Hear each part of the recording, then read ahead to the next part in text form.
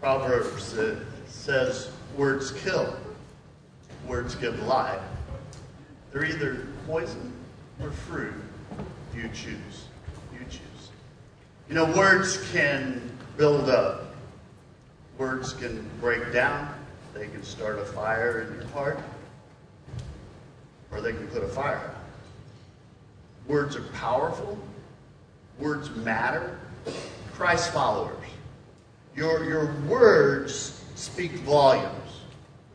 You know, we're in this series, Distance, and our words can create distance, or our words can close the distance.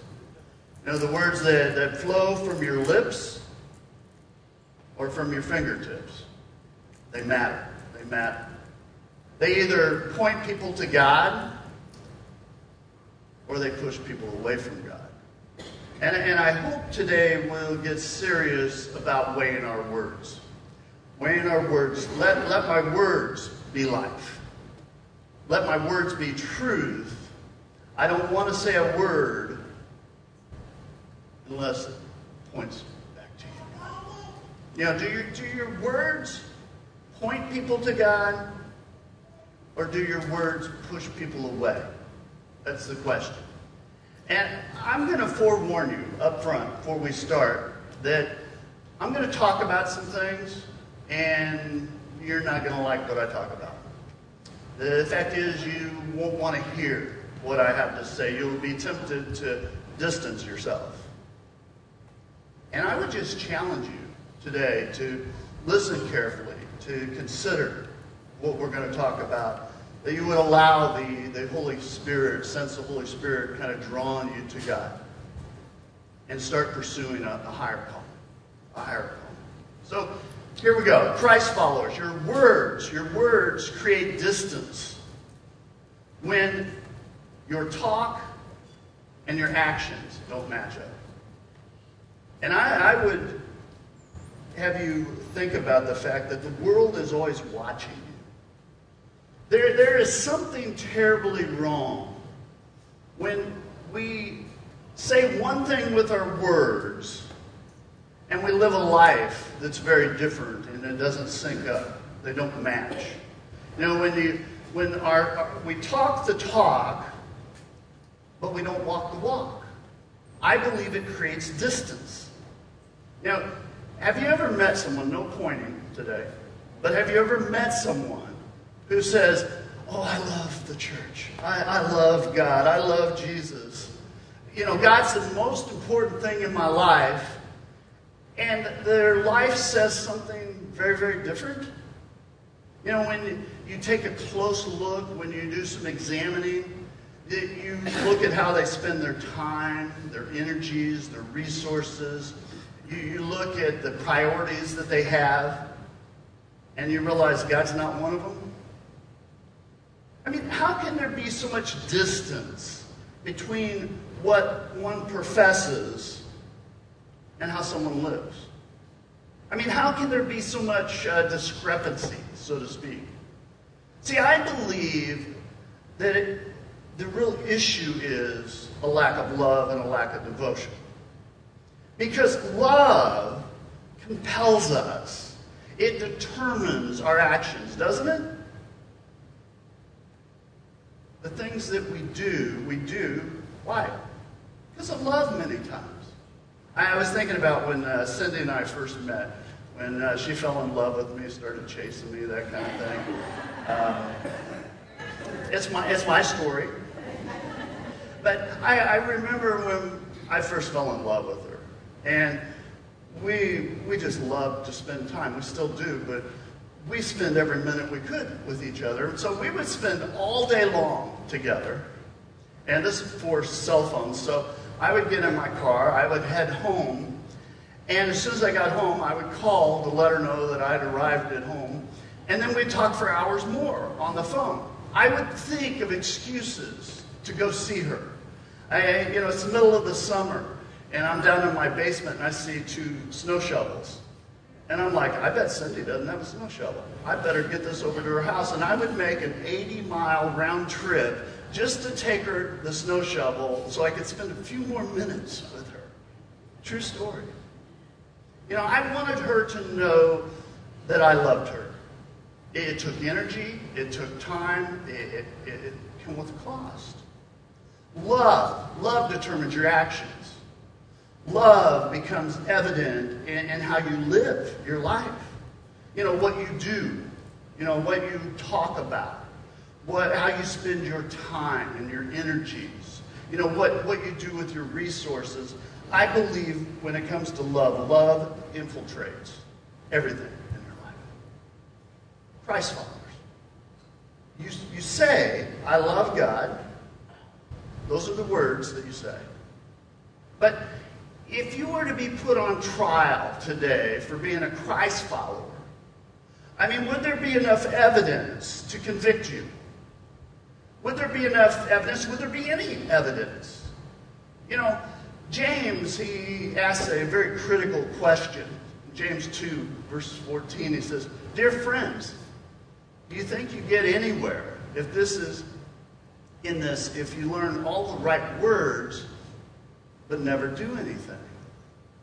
Does merely talking about faith indicate that a person really has it? And if you read a few verses later, he delivers kind of a rhetorical question. And he doesn't mince words here. He says, isn't it obvious that God talk without God acts is what? Outrageous nonsense. You might know that verse is faith without works is dead. When your words and your deeds don't sync up, it creates distance. The world will take and they will discount your witness. And in fact, there will be some in the world that when they look, they see the Christian faith as nonsense because of that. How tragic. Words are important. Yes, we need to profess our faith. Yes, we need to share our faith. We need to tell people that Jesus Christ saved us, that we love God. But there needs to be more than just saying it. We need to live it. It should impact the decisions we make in life. When there's distance between your words and your deeds, I will tell you the world easily spots that stuff. And in return, unfortunately, for some, they will distance themselves from God because of that. That's how important it is. Here's the second thing. Your words create distance when your words are more about judging than loving. In fact, I believe this has done more damage to the Christian faith than just about anything else. The fact is, it breaks God's heart, and it should break our hearts. Again, something terribly wrong. When something goes south in someone's life, maybe in their marriage, maybe it's falling apart, maybe their family, they've got trouble and stresses, what have you. Maybe sin has taken hold. But they're spinning out. And instead of helping, some Christ followers start talking, gossiping, pointing, passing judgment. Isn't that awful? You know what I heard. Finally, they're getting what they deserve. And instead of our words being encouraging, instead of our words pointing people to Jesus Christ, the words are judging. They're condemning. Some start practicing law without a license. We appoint ourselves the moral judge of people's hearts and lives. And I can tell you, absolutely, that goes against everything that Jesus Christ is about, period. What if, instead of passing sentence on someone, instead of our first response being to talk, what if our first response to broken lives was, I'm going to help? What if our words were encouraging, were to give hope to people, to point people to Jesus Christ. You know, what if we were to do that? What if instead of saying, oh, that's awful, can you believe? That's wrong. What if it's, I've got to help. I've got to reach out. I've got to point them to Jesus Christ. I've got to get them to come to church, you know, where they can find support, where they can find comfort, where they can find direction, where they can come to know the great physician and find healing in their life, where they can experience the abundant life that Jesus Christ offers. I mean, what if instead of having words of judgment, you know, what if instead of misquoting Scripture, or misusing, maybe I should say, and condemning, what if we were to use God's Word to show people the way, to show them a new life, to show them new hope in their lives? You know, Paul writes this, he says, as God's chosen ones, holy, beloved, clothe yourself with not with judgment. It doesn't say that. Clothe yourself with compassion, kindness, humility, meekness, patience. Bear with one another. And if anyone has a complaint against another, forgive each other, just as the Lord's forgiven you.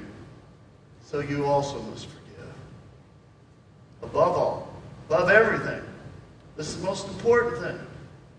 Clothe yourself with love, which binds everything together in perfect harmony. Friends, there's something I've figured out in life. And that is, when I love somebody, where they are, how they are, when I start there and I love them, it marks them. It closes the distance between me and them. And it allows my words to touch their heart. It allows me to have influence in their lives for Jesus Christ. You know, people are drawn to people who show grace, who show love, who are encouraging, who build up. And there comes a point in that relationship where you can talk about the painful stuff. You can talk about the struggles. You can be honest with them when love is central. Do you hear that? When love is central. When you have that kind of relationship. And so, Christ followers, I would ask you, do your words, do they create distance? Or does it close the distance? Here's another one. Our words, the words that you use in your vocabulary, there's one especially that creates a lot of distance. It creates a lot of distance between you and God and you and other people. That word, it's a little bitty word, does a lot of damage. Me. Me. Me. You know, our culture, almost everything is filtered through me. You know, that meistic mentality. You know, what's in it for me? That doesn't work for me. Me. Friends, society will erode when life's all about me. I'll say what I want. I'll take what I want. I'll do what I want because it works for me. You know, without any concern about you or anyone else. It's just a little word. But friends, what breaks my heart is it's not just the world that's me-oriented. I mean, the Christian faith has been infiltrated by that same mentality. You know, let's be clear. The faith, the church, is not about you. And it's not about me. It's about God. It's about worshiping God. It's about what God can do in and through our lives. It's about God's agenda for our lives. It's about reaching people for Jesus Christ. You know, if you're a seeker here today, you haven't given your life to Jesus Christ, you haven't made him Lord and Savior, you can ask the me question. Keep asking it. It's okay. That's where we start. That's where we start. But again, there's something wrong when Christ followers reduce the faith to me. You know, my whims, my preferences, you know, my needs, you know, my comfort. Oh, I like that verse. I love that verse. Yeah, that passage doesn't work for me. What's up with that? Me, it's a tiny, tiny word. But it's destructive. It's destructive to the faith. It's destructive to our culture. Why? Well, me pursues self-interest. Me will corrode your heart and destroy it. See, faith, it's about being part of the body of Jesus Christ, the church. You know, it's about giving of yourself. It's about learning to allow God to do in and through you whatever God wants.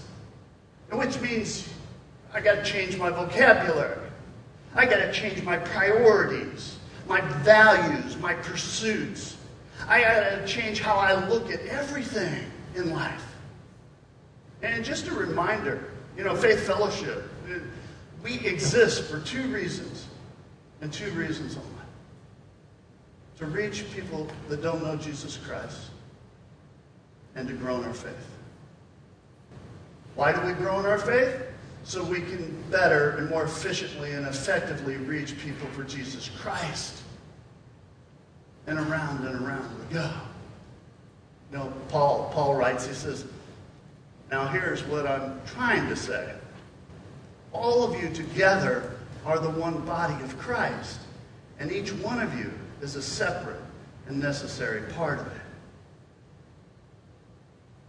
Friends, you are the church. You are part of the body. You are gifted by God to perform in a particular area. You're called by God to do things, to make the church stronger, more effective. We all have different roles, but we're all part of it. And when Christ followers start living beyond themselves, when they start loving and caring, they become other-centered in their lives. People are encouraged. People can get excited about the faith. They're drawn toward God. We are the church. It's not about you. It's not about me. It's about God and Jesus Christ. Not only do our words create distance, the words that we say, but the words that flow from our fingertips create distance in life. You know, the words we text, post, write, forward. Make no mistake about it, friends. Those words matter. Those words are powerful. Those words echo. They reverberate all the time. They are on full display many times for the entire world to see. And these words, don't forget this. When people read those words, they many times lack relational connection or even proper context. And so those words become very dangerous, very destructive. You know, Paul is writing to Timothy, and he says, they're conceited and understand nothing. They have an unhealthy interest in controversy, quarrels about words that result in envy, strife, malice, talk, evil suspicions, constant friction.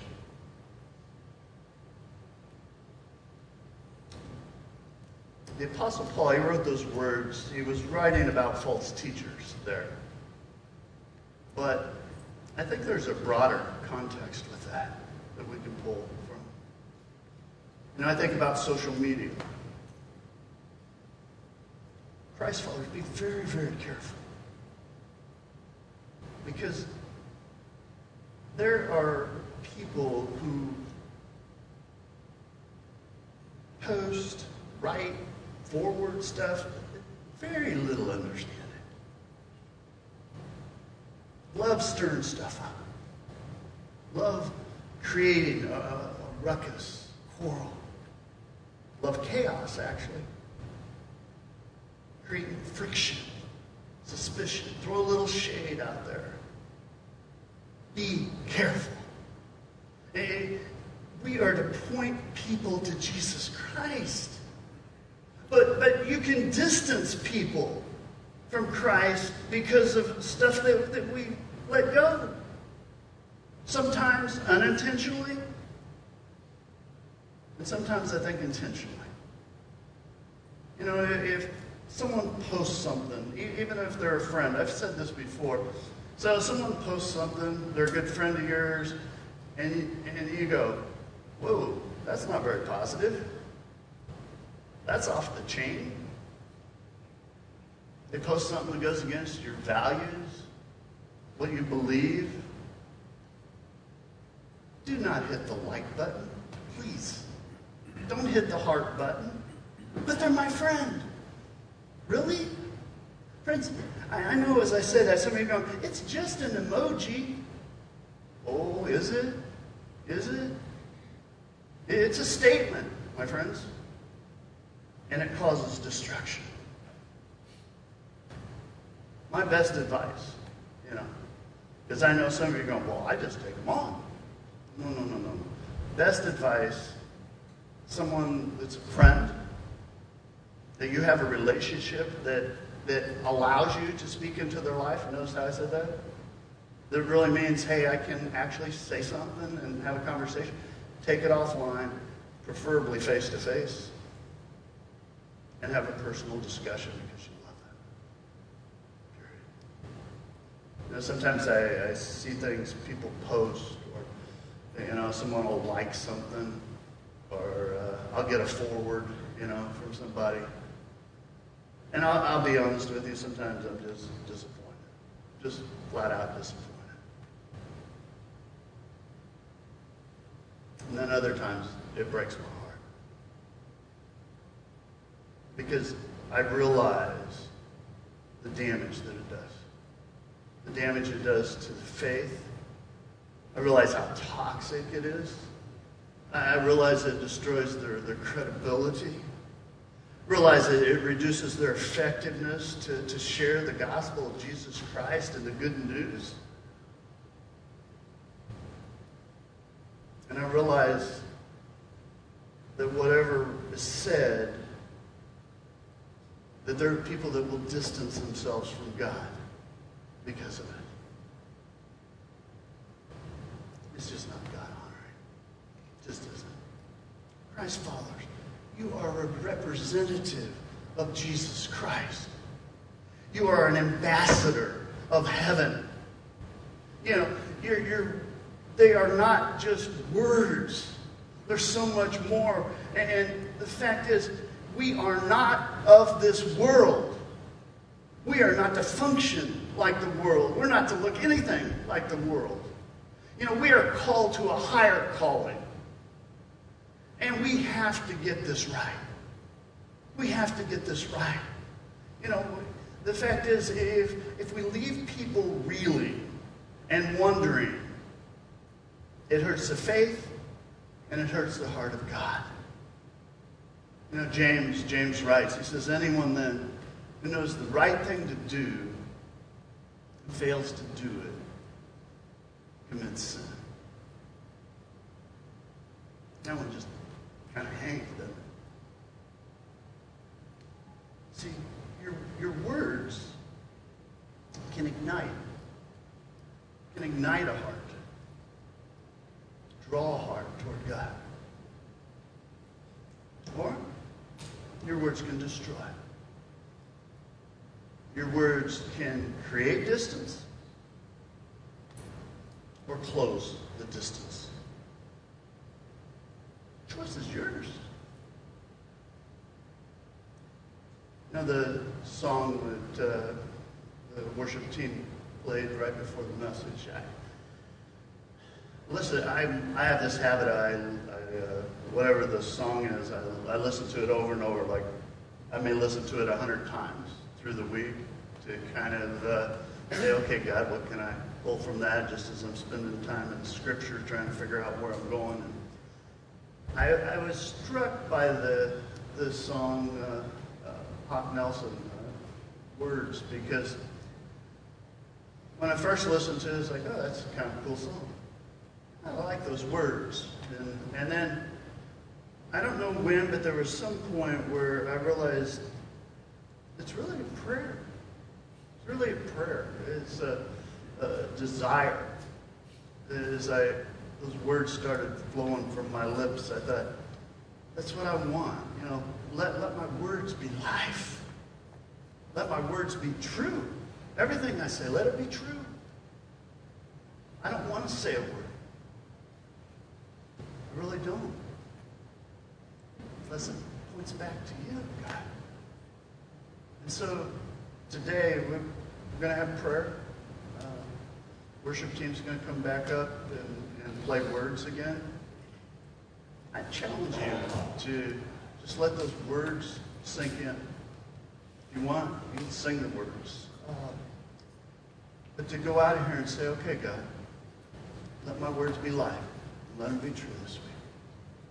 If they're not, I'm not going there. I'm not going to say it. I'm not going to write it. I'm not going to post it. I just want to bring honor to you. Let's bow in a word of prayer. Our holy God, we praise you. And God, may our words bring life. May they point to life. And everything that we say,